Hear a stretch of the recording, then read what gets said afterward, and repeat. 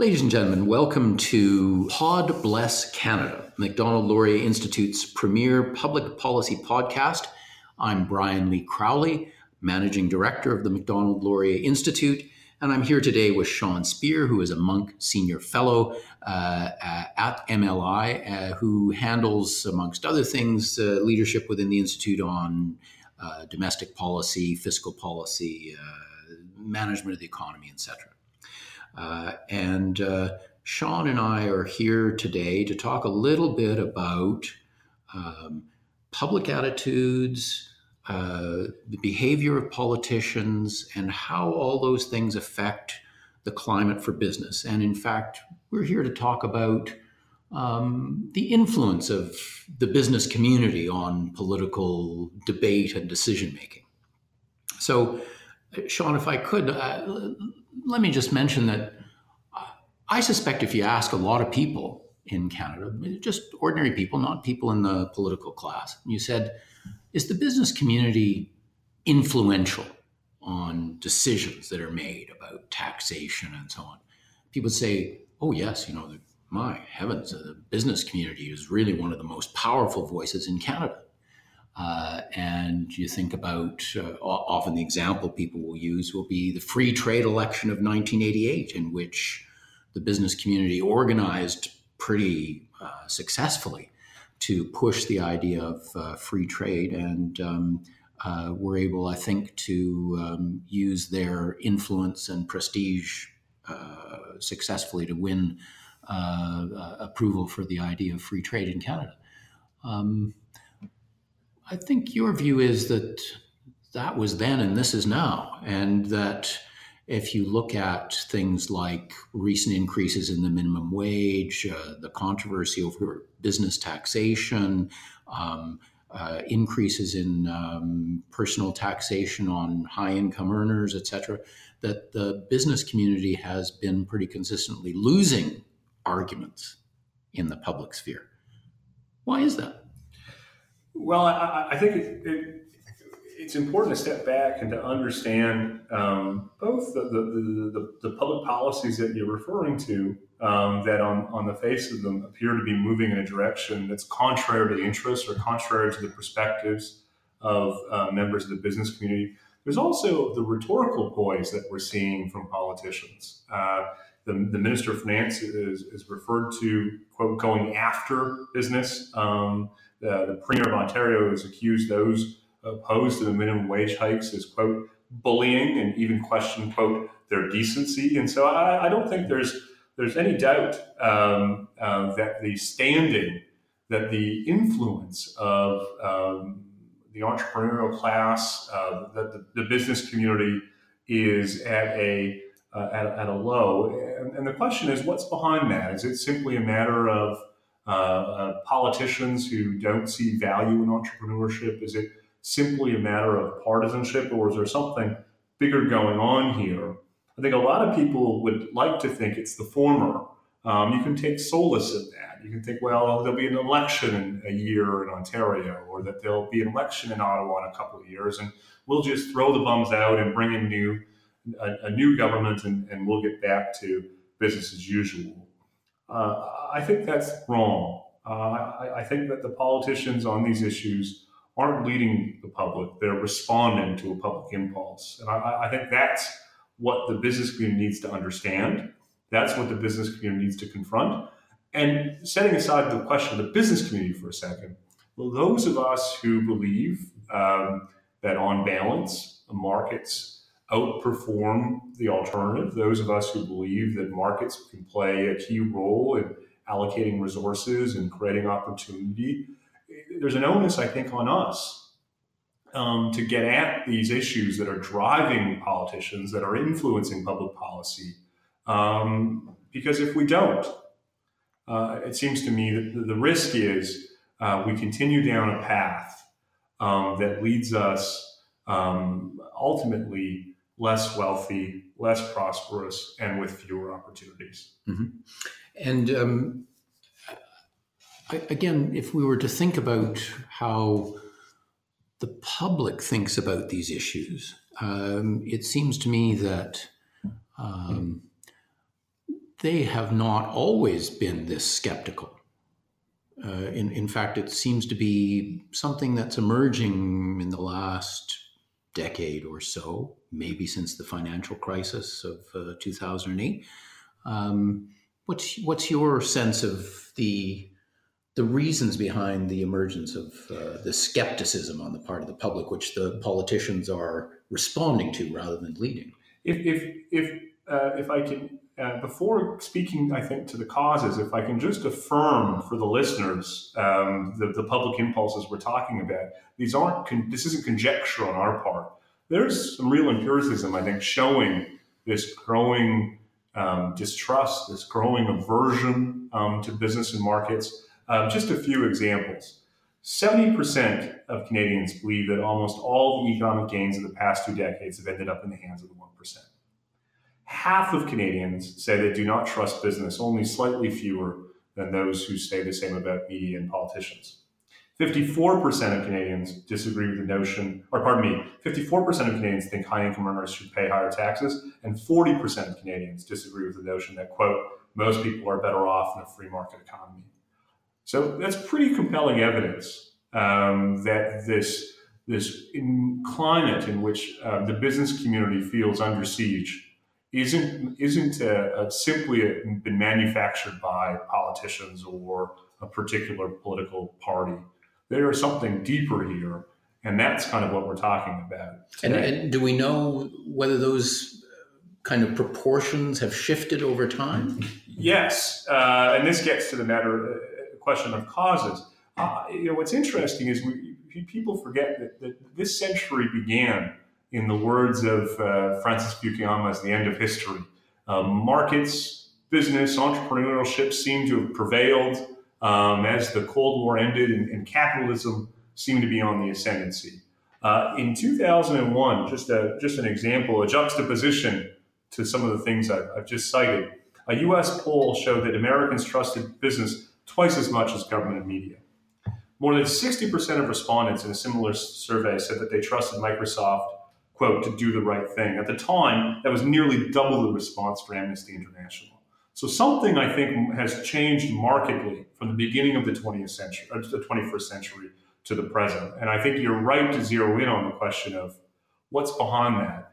What factors have contributed to this growing distrust and disconnect between the public and entrepreneurs and the business community? And if I was advising someone in the business community, an industry association or something like that, I would be zeroing in on these factors and these broader questions and not focusing narrowly on this policy or that policy, because I think you risk missing this bigger picture. And, before we dig in more to that bigger picture, can we talk for a minute about why should people care? I mean, so business is not as well regarded as it once was. People don't trust the leaders of the private sector. Aren't leaders of the private sector being prosecuted for price fixing for bread? And, weren't bankers bailed out during the recession, and automakers so that, people who earned huge bonuses when times were good suddenly passed the bill to the taxpayer? I mean, aren't people pretty justified in feeling a bit annoyed about this? The short answer is yes. The factors that have contributed to this marked decline in trust and confidence in entrepreneurs and business and markets has some justification. You mentioned a couple examples, cases of bad actors, the global financial crisis and the massive government intervention that followed, I think understandably has people feeling less confident and more suspicious. The fact that we see real evidence of wage stagnation in the U.S., I think, has come to color people's perception about markets, not just in the U.S., but around the developed world, including here in Canada.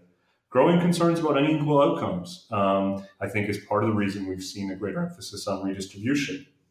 You've spoken in the past 12 months quite a lot about the decline in manufacturing employment and how that has affected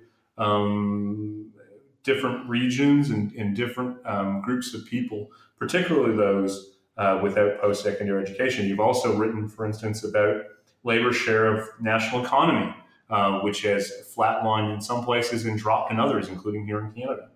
And to say nothing of rising anxieties about automation and other technological induced innovation. So I don't think that the answer is to tell people that their feelings and that their sentiments are wrong. I think the importance here for those of us who believe in the value of markets, the utility of the market economy, to start to develop a program that speaks to these impulses, that speaks to these sentiments, because ultimately that's the only way that we're going to affirm the public's support for the market system. And I think that's something that's in all of our interests. So if we think a little bit more about this decline in trust, I mean, we're talking about a decline in trust of the leadership of the private sector. I have to say that my impression would be that's not the only people who have lost trust and confidence of the broader public. Not many people stand very high in the estimation of public opinion. But trust is not something that we can or should easily give up, because it has benefits, doesn't it? I'm not saying that we should trust where trust is unjustified, but a society where trust is justified and exists has certain benefits and advantages over other kinds of societies. Exactly. There's been a considerable body of work. But let me step back. When we try to understand different outcomes in different jurisdictions, there are various schools of thought. There's questions around institutions, something that we talk a lot about here at the Institute. There are questions around the effects of religious or cultural implications or factors. There's questions around the presence of certain types of resources as an explanation for different outcomes, and the role of ideas, something that Teacher McCloskey has championed. But I think trust is an important part of the story here. The evidence is pretty overwhelming. High trust societies tend to be wealthier, tend to be more prosperous, tend to be freer. And it makes sense. It's intuitive. A lack of trust represents a high transaction cost. If you can't look across the table and trust with whom you're doing business, it is going to put a chill on investment. It's going to put a chill on entrepreneurship. It's going to create a climate where there's less innovation, where there's less employment, and where there's less wealth. And so trust matters. And as you say, it may seem a bit abstract, but I think for policymakers, protecting the public's trust around markets, around entrepreneurship is actually one of the more fundamental responsibilities that I think policymakers and those like us here at the Institute play. So if it's correct that trust matters, as you say, and that trust is in decline, certainly with respect to the private sector and possibly with respect to other kinds of institutions as well. And, logically, we could conclude that Canada will be damaged by this loss of trust, or put it a different way, or the other way around, Canada would benefit from finding a way to restore trust. How do we do that? I can see in the abstract, I like that idea, but how do we restore trust once it's been lost on the part of public opinion and politicians vis-a-vis, in this example, the private sector? Well, the first order of business is to recognize that there's a problem, and not to minimize it or to neglect it or to simply assume that it's ignorance on the part of the public. We talked earlier about some of the real factors that are contributing to this degree of distrust and unease. And I don't think you win marks, that you build trust by telling people that they're stupid or that they're wrong. I think what it requires on the part of all of us is to think about the factors, think about the issues that are contributing to the problem, and come up with positive solutions, productive ways to get at some of those issues. That's frankly the work of the McDonald-Laurier Institute. I mean, that's what gets us up in the morning. But unfortunately, it is not the way many others engage in the public policy discussion, particularly many in the business community, think about these issues. They come to Ottawa or they go to Queen's Park and they lobby to get a marginal improvement to this policy or that one, and maybe they win some and maybe they lose some. But if they don't get to the core of some of the issues we've been talking about, they may occasionally win the battle, but they will invariably lose the war, and we will all be the worse off for it. And so when we think about our projects here at the Institute, when we think about how we engage the public, when we think about how we talk to policymakers about the issues facing Canada now and in the future, we increasingly, I think, are rooting that conceptualization, that thought process into questions around how do we restore public confidence and trust in the market system and in entrepreneurialism.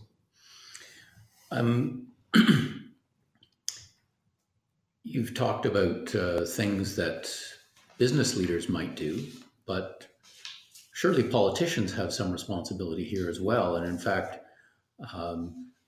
I think part of what you're saying is that politicians have sensed the public mood and are using public anger and resentment towards the private sector to their own political advantage, rather than asking themselves how they might work with the public and the business sector to restore trust.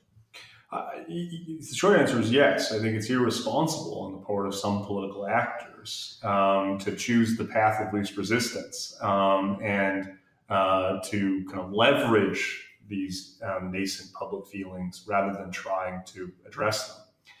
I also think, and I'd be interested in your perspective on this, I also think part of the problem is oftentimes policymakers misread the source of the problem or misread the root of the problem. One example that we've talked a bit about here at the Institute is the distinction between fairness and equality. There's a lot of political actors here in Canada who I think interpret some of the things that the public is saying as simply a matter of inequality, simply a matter that redistribution can solve. And the truth is, there's pretty compelling research that shows that actually the public isn't all that fussed about inequality. What the public is telling us is that they care about fairness. There's a wonderful study out of Yale University that involved Paul Bloom. And what they found was that actually people are prepared to accept even higher levels of unequal outcomes than we presently have, as long as they're confident that those outcomes have been achieved in a fair way. As the study puts it, quote, human beings, the research suggests, are not natural-born socialists, but we do care about justice. And I think the reason why this is important is that policymakers can't start to solve some of these issues or address some of these issues, to put it more correctly, if they're not diagnosing or understanding the problem correctly. And here's a great example where I think raising top marginal tax rates actually doesn't even get at the issue that the public is trying to convey to people in positions of power. What do you think about the role of policymakers in kind of addressing these nascent concerns that we're starting to see more and more here in Canada? Well, I do think that there's an extent to which politicians are, leveraging public disquiet about whether or not business is realizing profits and individuals are realizing high incomes fairly in order to give cover to programs to achieve redistribution and so on the grounds that, well, the issue is, as you say, the issue is one of equality. There's inequality, and if we reduce that inequality, we will have a better society. I think what you're saying, and I certainly very much of this view, what you're saying is that Canadians value a number of things. They don't have a single thing that matters most to them. They care about prosperity. They care about fairness. They care about formal equality in the sense of everybody equal before the law and things like that.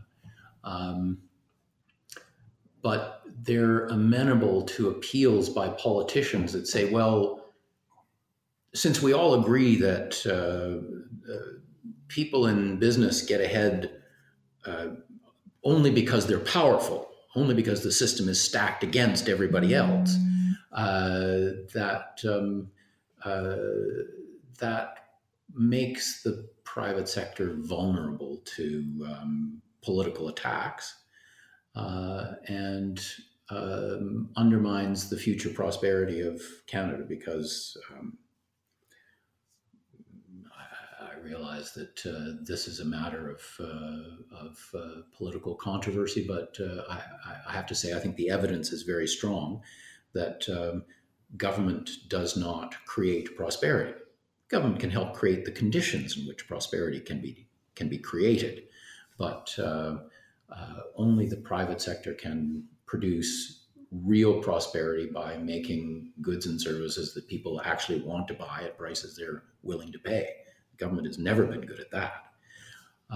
So we have a conflict here between the incentives for politicians in the current climate of public opinion to demonize the private sector, and the future good of Canadians, which requires us to create the conditions in which the private sector can thrive. May I just say in response to that, I'd be remiss if I didn't say that there are some in the private sector who have made that rather easy. And I think that is something that we all need to be clear about.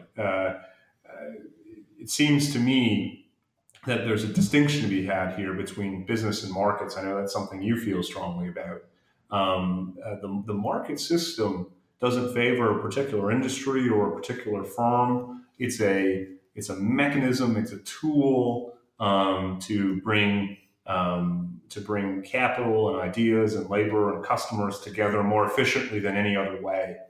And what happens when we see these instances of bad corporate actors, they're not just diminishing their own brands or the public's perception about those particular firms. They're actually doing disservice to the entire system. And I think there's an onus on those firms that are playing by the rules, those firms who have made a commitment to a positive public reputation, to call out those bad actors. You mentioned the price fixing case here in Canada, a case where pretty hard to defend the actions of these firms if ultimately this is established that this was going on, and it appears to have indeed been the case.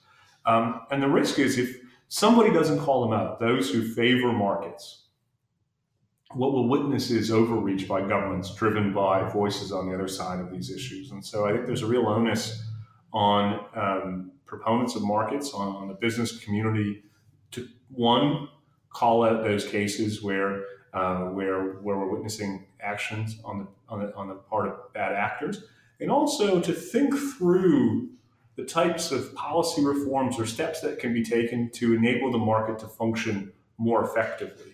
And that leads me to something I wanted to mention or ask you about. You've written, I mentioned earlier, that the declining share of national income that's going to labor. It was fixed for most of the 20th century. It is now falling across most of the OECD. To put it in some perspective, here in Canada, Here in Canada, it was 65 or 66% for some time. It's fallen since then to about 55%, which is a similar, I think, trend line that we've seen elsewhere. Um, there are those who say, well, that's how things go, and there's not much to see here. But if we want to sustain public support for the markets, if we want them to feel like the market system is serving them as well, I think there's an obligation on us to think about what steps ought to be taken, reasonable steps, to create conditions where the share of national income can be restored. And it's something you've written a newspaper column about. Do you want to just elaborate on that?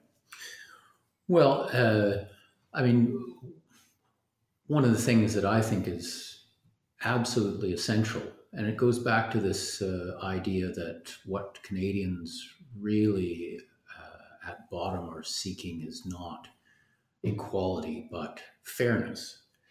I think one of the weaknesses of the private sector part of the economy in Canada is that even when people break the rules, there doesn't seem to be a lot in the way of consequences. And I think that this really feeds the sense that people have that the system is stacked against ordinary people and in favor of the people who are in the 1% or have power, have access to capital, et cetera, et cetera. I think I hear a lot of people talk about the fact that they never saw anybody go to jail because of the banking crisis that hit us in 2008. I remember writing a newspaper column about the fact that I had a Volkswagen diesel car, which I happen to love, but which was sold to me by Volkswagen under fraudulent conditions, claiming that it performed in a certain way when they'd installed cheat software to mislead regulators in understanding how the car performed. Nobody went to jail for that. And there are all kinds of instances of, stock market manipulation, all kinds of things where people think that the powerful are getting away with murder. And I think that if we want to restore trust in the private sector, people have to see that they, like everyone else, suffer consequences when they break the rules. And I think that's where the system is weakest. Mm-hmm. So we've only got a few minutes left. What does all this mean in practical terms, Sean, for policymakers, for business, for electoral politics in Canada? Give us your prescriptions. Well, let me zero in on public policy, because that's really what we do here at the Institute. One thing I think we've championed for the past couple of years, in light of these trends, in light of these perspectives that are emerging, particularly to come back to this distinction between fairness and equality, I think politicians, policymakers need to champion an opportunity agenda. An agenda that enables the conditions for people with different endowments to have an equal opportunity at pursuing their ambitions, pursuing their aspirations. And the kind of macro framework that people who believe on balance and the value of markets often talk about: low competitive taxation, predictable regulation, strong intellectual property, and so on. That's important. And those policies cannot be neglected. But I do think there's room to start thinking about kind of the next layer of policies to get at some of these questions of opportunity. Some of the things we talked about here at the Institute include liberalizing zoning regulations to create a more affordable homeownership and housing in some of our major markets where the jobs and opportunity exist. We've talked about wage subsidies like the working income tax benefit as an alternative to the kind of the type of income support programs disassociated from work. We've been a national champion around creating the conditions for Indigenous people to be full participants in the national economy, to say nothing of other groups that for too long have been outside the mainstream, like peoples with disability and New Canadians and others. I think the politician or the party or the group of policymakers that can find the vocabulary, the lexicon, and the substance behind an opportunity agenda like that, I think can really strike at the heart of these nascent feelings that we're witnessing and we're seeing in the public. And not only, I think, enable the conditions for more opportunity and more scope for prosperity, but start to reverse this trend of distrust and uncertainty that we're witnessing. And I think that would be a really positive thing for the country. Well, Sean Speer, Munk Senior Fellow at the Macdonald-Laurier Institute, I hope that amongst the many listeners to our podcast today are some of the policymakers who we hope will be listening to your good advice. I want to thank Sean for sharing with us his thoughts about trust and politics and economics in Canada. I'm Brian Lee Crowley, the Managing Director of the Macdonald-Laurier Institute. You've been listening to Pod Bless Canada, which is our public policy podcast here at the Macdonald-Laurier Institute. Thanks so much for listening, and Pod Bless Canada.